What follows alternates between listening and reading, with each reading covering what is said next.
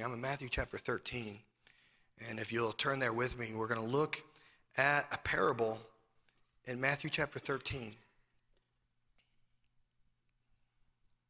You know, this isn't the parable of the talents where that statement is made, "Well done, thou good and faithful servant." It's a different parable. But while we're on that subject, can you think back to that parable where the Lord said, "Well done," to that servant that he gave 10 talents and gave 5 talents, and he came back and the servant had 10. And then he said, "Well done," to the servant that he had given 2 talents, and the servant had 4 talents, right? He said, "Well done" to him. And then that one servant that took his talent and he digged and he hid it, remember? And he brought back that one single muddy talent. And he didn't hear the Lord say, "Well done," did he? "Thou wicked and slothful servant." But do you remember what that servant said? That servant said, "I was afraid. I knew that you were a hard man." Do you see his image, his picture of our Heavenly Father? But our Heavenly Father is a rewarder, right, of them that diligently seek him. And I think the outlook of the Heavenly Father is what caused that man that had his 5 talents, like, man, I'm going to make my Lord so happy. He went out and got to work, brought back 5 talents, right? I think it was the outlook of the servant that, you know what, I was afraid. I'm afraid of the Lord. You know, I don't think that's the outlook that we should have for our Heavenly Father. I think that our Heavenly Father wants to bless us. He wants us to be productive. He wants us to be fruitful, and he so wants to look into our eyes and say, "Well done, thou good and faithful servant." This parable in Matthew chapter 13, I'm going to begin reading in verse number 1. Notice with me, we're going to spend, I think, pretty much our entire time here in Matthew chapter 13. Start in verse number 3. "And he spake many things unto them in parables, saying, Behold, a sower went forth to sow. And when he sowed, some seeds fell by the wayside, and the fowls came and devoured them up. Some fell upon stony places where they had not much earth, and forthwith they sprung up because they had no deepness of earth. And when the sun was up, they were scorched, and because they had no root, they withered away. Some fell among thorns, and the thorns sprung up and choked them. But other fell into good ground and brought forth fruit, some 100-fold, some 60-fold, some 30-fold. I would like to be that productive Christian. Okay, now, there's 2 things that I like about this parable in Matthew chapter 13. And there's plenty to like about it, but there's 2 things specifically that I enjoy about this parable. Number 1, you will find in just a few verses, Jesus explains his parable. Most parables, Jesus just puts it out there, and there's great liberty given to take and apply that parable, right? In Matthew chapter 13, one of his disciples basically says, I don't get it. Why do you talk in these parables? My money is on Thomas, but you can decide which disciple you think it was. But somebody said, "Hey, why do you talk in these parables?" And so Jesus told them why. And then Jesus goes on to explain the parable that we just read. The second thing I like about this parable is if you can put yourself into one of 4 categories that Jesus describes here in this parable, you can know your future. And that's interesting to me. That's a cool thought, to know my future. I used to have my friend Jim, who some of you would know, Jim Conger, and I grew up together here. And Jim and I would sit over in the Jack Howes Memorial Auditorium, and we would play this game, and we knew what it meant, but I would point to a door, and I said, "Okay, that door." Now, what that meant was, as little, 5th, 6th grade boys, that meant whoever walked in that door next, you have to marry. So whoever that is, that door.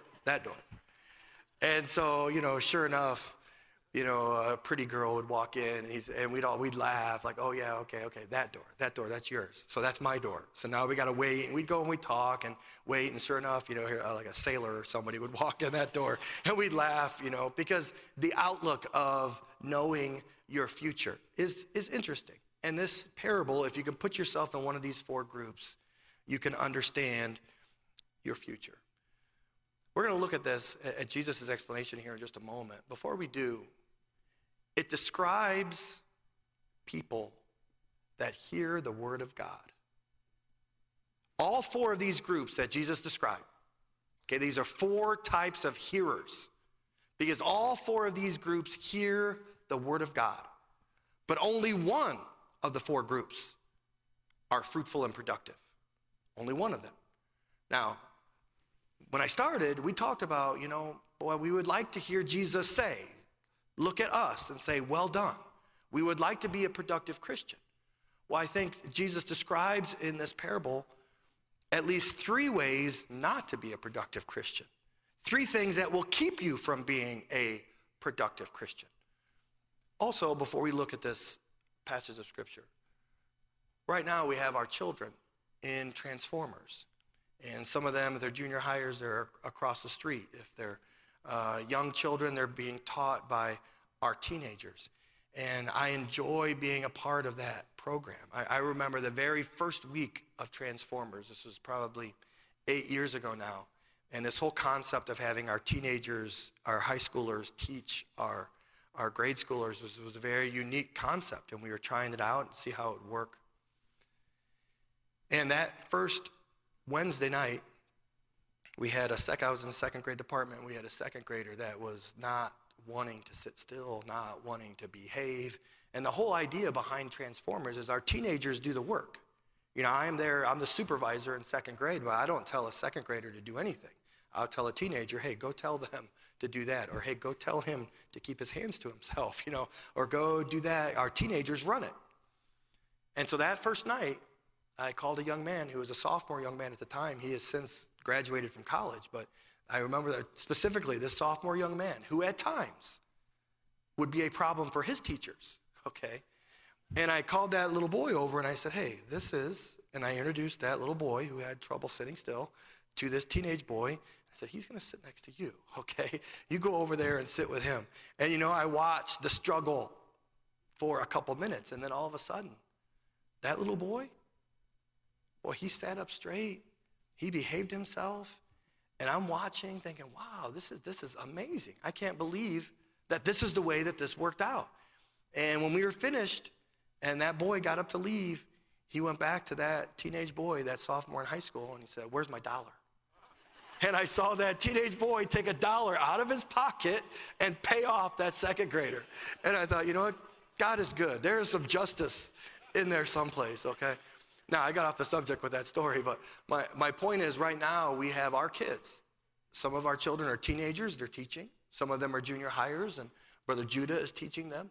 Some of them are, kindergartners through fifth graders, and our teenagers are working with them. Many of us, we came to church tonight, and one of the reasons we came to church, not only to hear the Word of God taught, but we wanted our children to be here and teach the Word of God and hear the Word of God taught. That is important to us. Part of what we're going to look at tonight in the parable of the sower is how can we help our kids to be productive? Boy, as much as I would want my Lord and Savior to look into my eyes and say, well done. My wife and I have 6 kids, and I so want them to be able to hear their Lord and Savior say, well done to them. And we understand, we're not here tonight.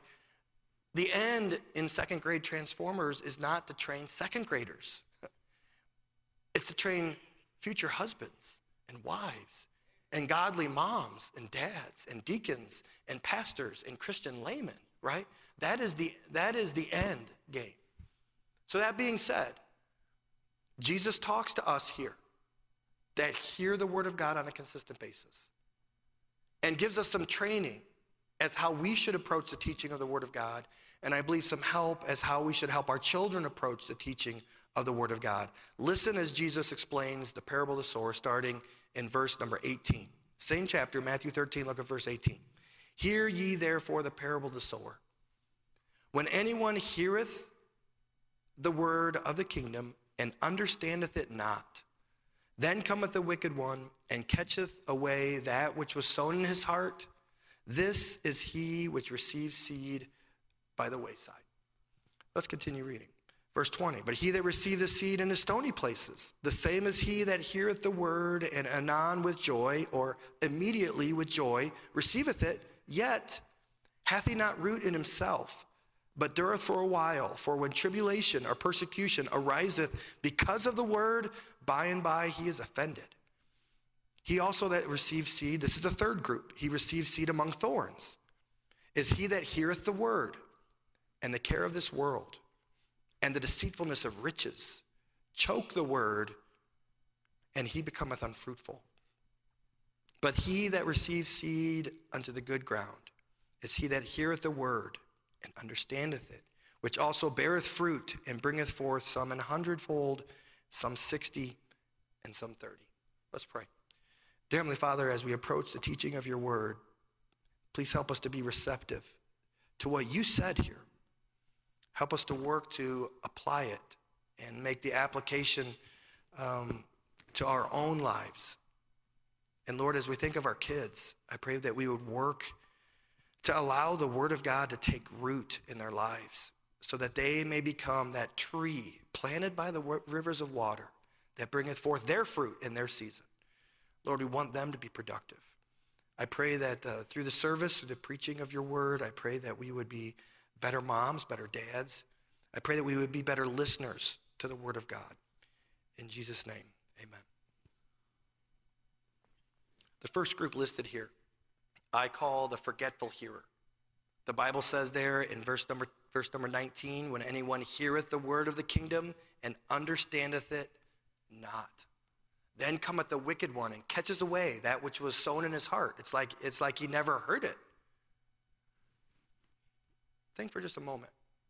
What would cause a Christian young person to sit in services like this, to come to Transformers, to possibly even sit in a Christian school, to come to Sunday school?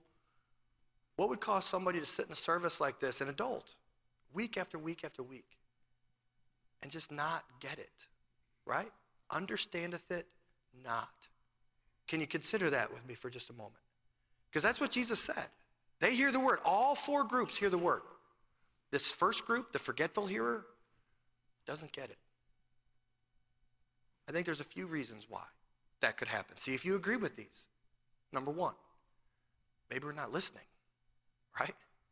That's a reason, isn't it? Maybe we're not listening. I know I'm speaking to the choir here, so let me just congratulate you at being at the midweek service this week. Most of you knew Pastor wasn't going to be here. Maybe you thought you were going to hear Brother Dice when you got here, but you have to listen to me instead. But you're here at the midweek service. You got your kids here to Transformers. Hey, congratulations. First of all, in order to hear the word of God taught, you need to be in a place where the word of God is being taught, right? And you are where you're supposed to be. You have your children where they are supposed to be, okay? Now that you're here, focus on the teaching of the word of God. You know, oftentimes, I've been listening to preachers preach in our church here since my family came here when I was 3 years of age. So since the time I was 4 years of age, before my feet could touch the ground over in the Jack Howes Memorial Auditorium, I was sitting over there. And how many times my mind would wander, okay? I remember an illustration I've used before. I remember those little Smarties that we would get, wrapped in those little like sweet tart type Smarties, and I would get one of my teachers, Sunday school teachers, always gave me one of those. And the old pews in the auditorium, if you can remember them, they were gold, and if you sat on the end, they had a wood piece of trim that was attached, and so it was like a 3/4 inch piece of wood, like next to the cushion. And I used to open my Smarties and line up my Smarties on that piece of wood. Now looking back, how unsanitary is that? You could probably take your finger and just get, a finger full of dust possibly from that piece of wood. Anyways, I survived, okay? I would line up my Smarties, and we would sit in a spot where I could look up and I could see the clock in the PA room. And I was smart enough to be able to divide 12:10, which is when Brother Howell said he would finish every Sunday, from whatever time it was, and I would divide those Smarties up so I knew that I had like a Smartie for every 4 minutes, okay? So I'd eat my Smartie, and then I'd watch the clock. And I'd try to keep that Smartie in my mouth, until the clock struck 4 minutes, and then it's Smartie time, my next Smartie. What a waste of time. Dr. Jack Hyles, one of the greatest pulpiteers in the history of the world. And you know what? I was concentrating on my Smarties, okay? Some of you, I lost you when I brought up the word Smarties because like, oh man, I wish I had a Smartie right now. You're done for the rest of the service, okay? Hey, we're here. We put forth the effort to be here. Let's give attention to the teaching of the Word of God. When it comes to our children, put your children in a position to hear the Word. You have. Congratulations. Number two, we need to teach them the Word of God ourselves. You know, oftentimes I teach an advanced biology class at the school, and I love biology. I love animals. We're dissecting sharks right now, and you know, I think that's really cool. I enjoy it, and Dr. Vogel taught me and gave me a love for science, and I enjoyed his classes, and I found that I enjoy it more than, you know, most of my students do. And I'll be talking about biology, and they're all paying it. They'll all be quiet and facing forward, and I'll go from talking over here, and oftentimes I'll talk over here because I have a PowerPoint over here on a screen. And then I remember one particular time I was standing here teaching, talking to my class, and everybody's quiet. I'm thinking, man, I'm doing an excellent job teaching this material. And then I walked over here, and I was going to talk about my PowerPoint. And it was like 3 or 4 students, not even just one, like 3 or 4. They're still staring over there where I was standing. And I'm not standing over there anymore. And here I thought they were listening. They weren't listening. They were being quiet. They were being still, but they weren't listening. You know, when you teach the Word of God to your kids, I can't stop and ask Harvey to repeat number 1. And if I did, I'd probably be embarrassed because he doesn't remember what I said. He's not paying attention. That's right. But however, you know what? In your living room, you're talking about the Word of God. You can ask your children, what does that mean? What does that mean to you? We can't do that this evening, but you can do that when you talk to your kids about the Word of God. That is a way you can make sure that they're listening. Number 3, what is another reason why somebody would hear the teaching of the Word of God, especially a child, a young person, would grow up in a church like this and just not get it?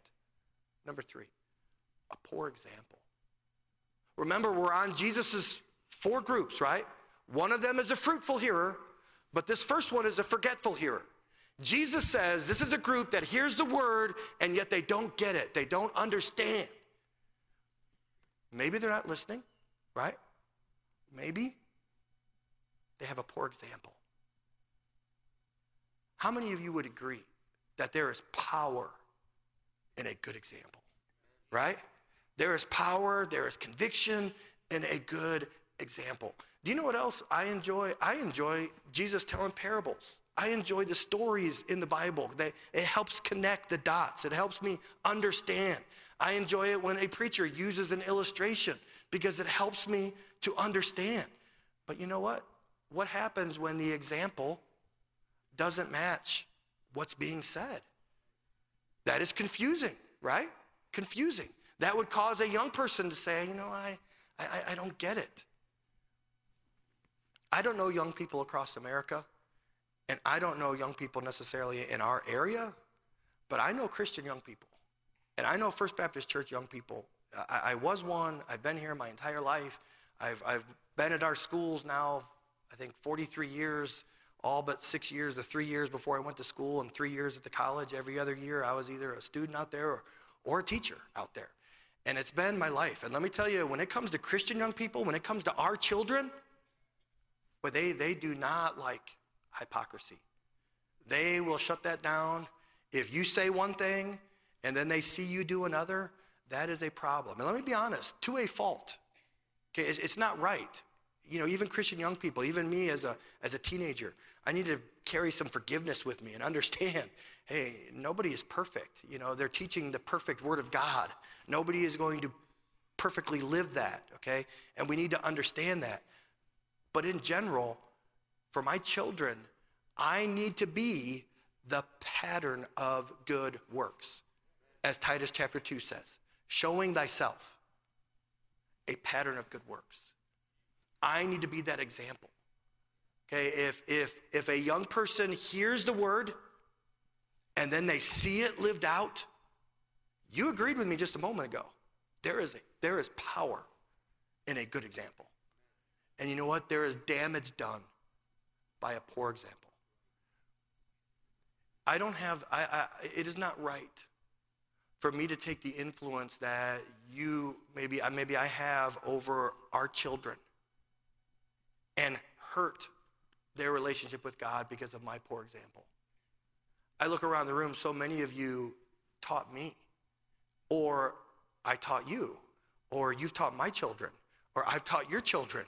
We live together in this ministry. It is so important that our kids see good examples, And as I look around the room, I didn't just have one. It wasn't just my mom. It wasn't just my dad. It wasn't just my pastor. It wasn't just my youth pastor. There are people that I could point to that taught me when I was in 4-year-old beginner choir and junior high and high school. Good examples, the power of a good example.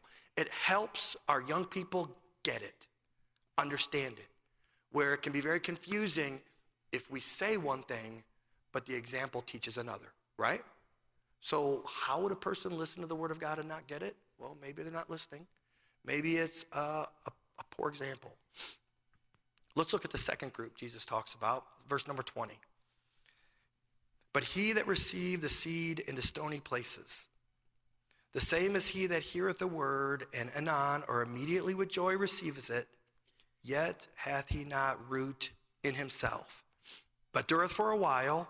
For when tribulation or persecution ariseth because of the word, by and by he is offended. I call this group the foundationless hearer. A forgetful hearer, verse number, that first group. And by the way, I didn't quote the verse, but James chapter 1, verse 25 says, whoso looketh into the perfect law of liberty, talking about the Bible, and continueth therein, he being not a forgetful hearer, but a doer of the work, this man shall be blessed in his deed. Okay, I need to listen to it taught, I need to remember it, and I need to apply it and do it, okay? And that'll help me get it. It'll help me remember it. This second group, this foundationless hearer. Let me ask you a question, and then I'm going to give you what I believe Jesus is talking about here. But let me ask you, when the Bible says, when Jesus says, this second group, hears the word, yet hath no root in himself. What does that mean to you? As a Christian that hears the teaching of the word of God, what is my root system? What is my foundation supposed to be? Can you think of that? Would you agree that that would be my relationship with God? It is my personal walk, my personal relationship with God. That is my root system, right? Rooted and grounded in love. Love of who? The love of God, right? That is my godly foundation. You know that you don't get stronger by hanging around strong people, right? Just because you're around strong people, it doesn't make you any stronger, right? Just because you have a gym membership doesn't make you any stronger. Some of you, that hit home right there, okay? You can go into that gym and be around those strong people and even sit on the weight bench if you want to, but that doesn't make you any stronger, right? Agreed? Okay. You come to a place like this, there are a lot of strong Christians in this room.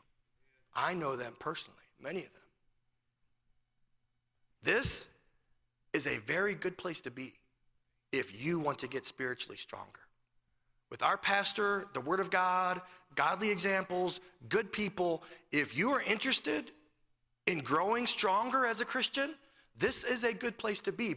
But just because you're in this place, it does not make you a stronger Christian, does it? Just like you can go to the gym and be around those strong people and sit on the weight bench, it doesn't make you any stronger. Congratulations. We have put our children in a good place to grow strong. But they have to do the work in developing their relationship with God. They must have their own godly foundation. If there is any place on the planet that a Christian young person could grow stronger just by being there, I think it would be here. But there is no place on the planet where you can just show up and get spiritually strong. Okay? The root is your relationship with God. A foundationless hearer. How can I help my kids? Number one, make the Christian life look good. Make the Christian life look good. You know, Dr. Vogel took John Milton Gregory's book called The 7 Laws of Teaching, and he had it reprinted. And it is a classic. If you're a Sunday school teacher, it was written for Sunday school teachers. That's why the 7 Laws of Teaching was written. But it is a classic book on instruction and on teaching. And one of those laws of teaching is the learner must attend with interest the lesson to be taught, right? Some of you, you're learning from the parable of the sower because you're interested in listening, and others of you are not, okay? Well, maybe it's because you're not interested. I think one of the reasons why our kids don't get it, one of the reasons why our young people don't build their relationship with God, because they're simply not interested. Why aren't they interested? Because what they see in me and what they see in us, that this doesn't interest them. Well, I should make the Christian life look good. Can you turn with me to a passage? Let's look at Titus chapter 2. And I know I said that we were going to stay there, and we'll be right back to Matthew chapter 13, but look with me. Titus chapter 2, I want you to see the way the Bible phrases this.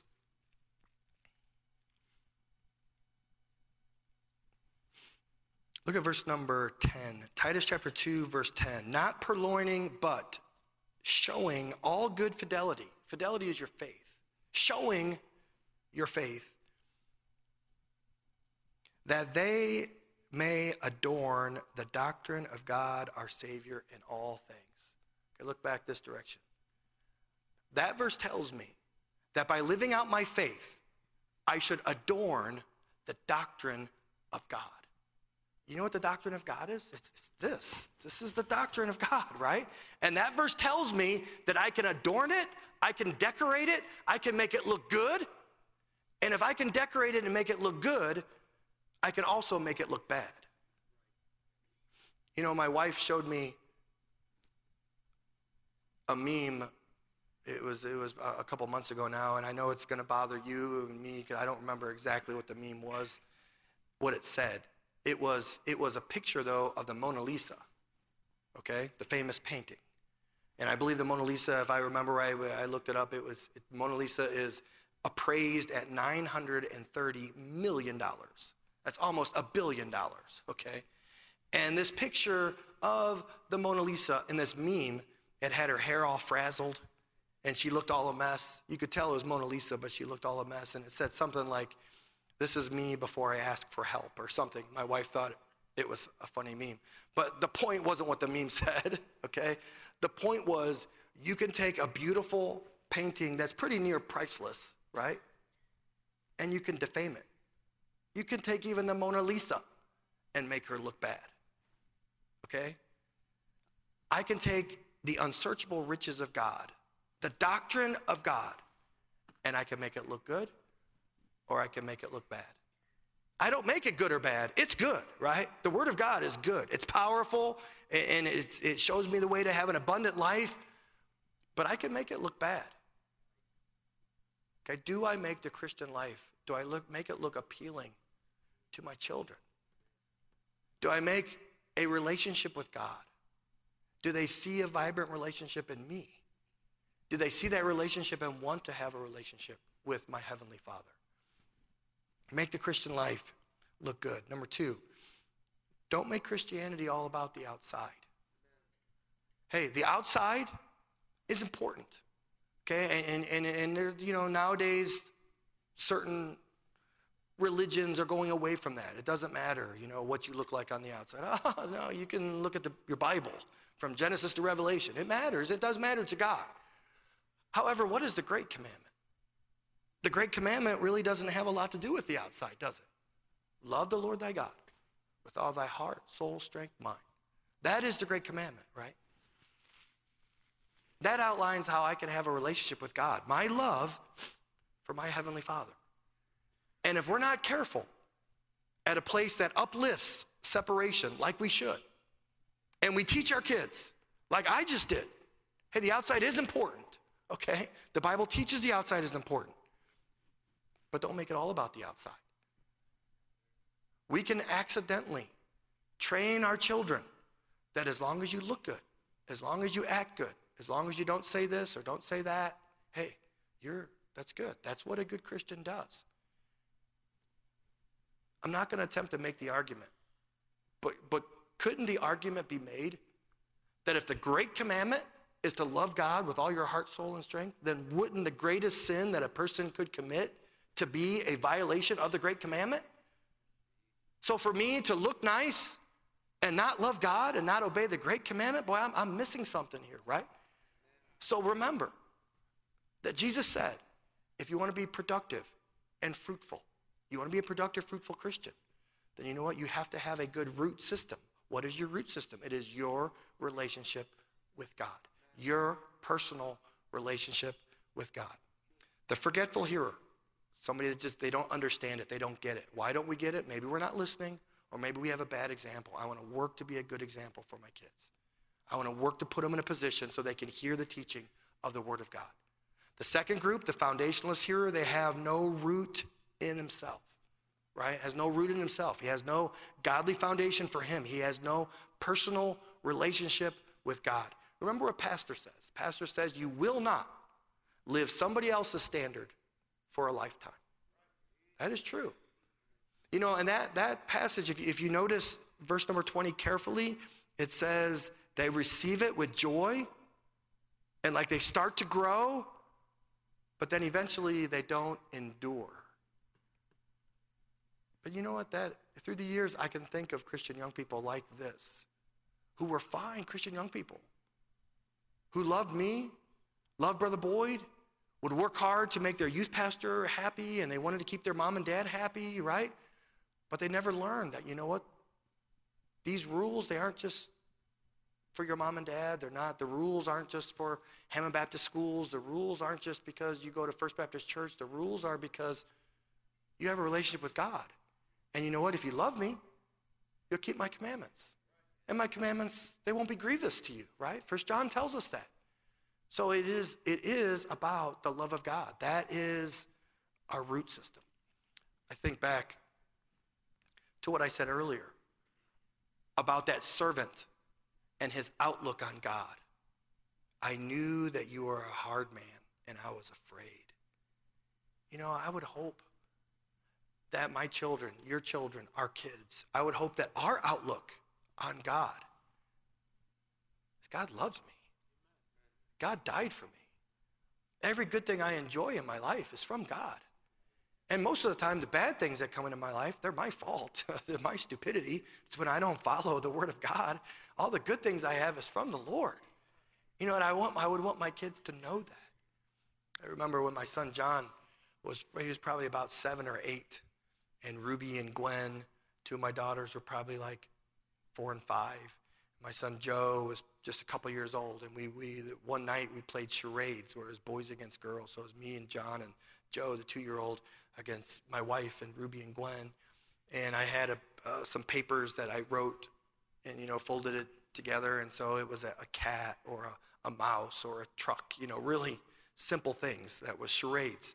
And the boy would act it out, and we would try to guess. And we ran out of papers, and the score was tied, okay? So I called my son John, who again was probably about 7, and I said, okay. I whispered in his ear so only he could hear, because I was out of cards, you know, with cat and all that. And I whispered in his ear, me.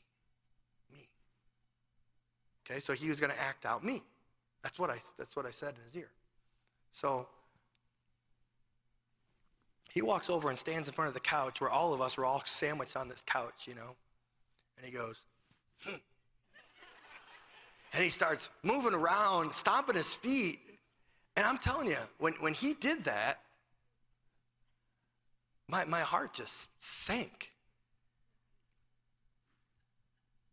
And I was glad that nobody said, Dad, you know, in charades. And so he's marching around like this. And I think my wife may have even said, what did you tell him?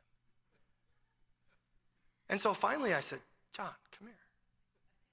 So he comes over. I said, what are you doing? And he goes, I thought you said mean. I said, no, I didn't say mean. I said me. So he was acting out mean, and I tell you, it was like a burden was lifted off my shoulders. I thought, man, is that how my kids perceive me? Hey, sometimes that is how we perceive our Heavenly Father. Sometimes we think that he's up in heaven with a stick, and he's ready to smack us if we don't obey all the rules. He is pulling for us. He is our advocate. He is a fan of ours. And you know what? Sometimes when our kids, they learn all the rules of God before they develop a relationship with God, and we get the wrong idea. The Bible is about a relationship. There are rules in it, and it is a rule book, and if you follow the rules, you will live a productive, abundant Christian life, okay? The rules aren't to keep you from anything but garbage, okay? It'll help you, and it'll help me. But sometimes we get the wrong idea of our Heavenly Father, and I don't want my kids to have the wrong idea. So the forgetful hearer, the foundationalist hearer, remember, he's a rewarder. Lastly, the last group, if you're there in verse 22, and we'll finish with this. He also that receives seed among the thorns is he that heareth the word, and the care of this world, and the deceitfulness of riches, choke the word, and he becometh unfruitful. I call this one the fortune hunting hearer, the fortune hunting hearer. But God has a way of describing things. The care of this world, the deceitfulness of riches. You know, I think back to the proverb that says, labor not to be rich. I don't know how many times I've used the front half of that proverb, labor not to be rich. And it wasn't to just a few months ago, I recognized that the second half of that proverb says, cease from thine own wisdom. And those two go together. Because if you don't cease from your own wisdom, you just might labor to be rich, okay? And the deceitfulness of riches can cause me to be unfruitful. I can't help but think of Dr. and Mrs. Cowling down here, who walked away from that position at the University of Tennessee, moved his family from a state that he loved to Northwest Indiana. You ask him if he regrets it. You ask him. You know what he would say, because you know Dr. Cowling, he doesn't regret that for a second. He gained durable riches, okay? He gained riches in heaven, and you know what? He's happier today because of that decision he made. And certainly he's going to be happier a million years from now, right? The deceitfulness of riches. Number one, don't make life about things, right? Don't let your kids think that life is about things. Remember what Jesus said, beware of covetousness, right? A man's life consisteth not in the abundance of things he possesseth. It doesn't. A man's life consisteth not in the abundance of things he possesses. Secondly, just a piece of advice.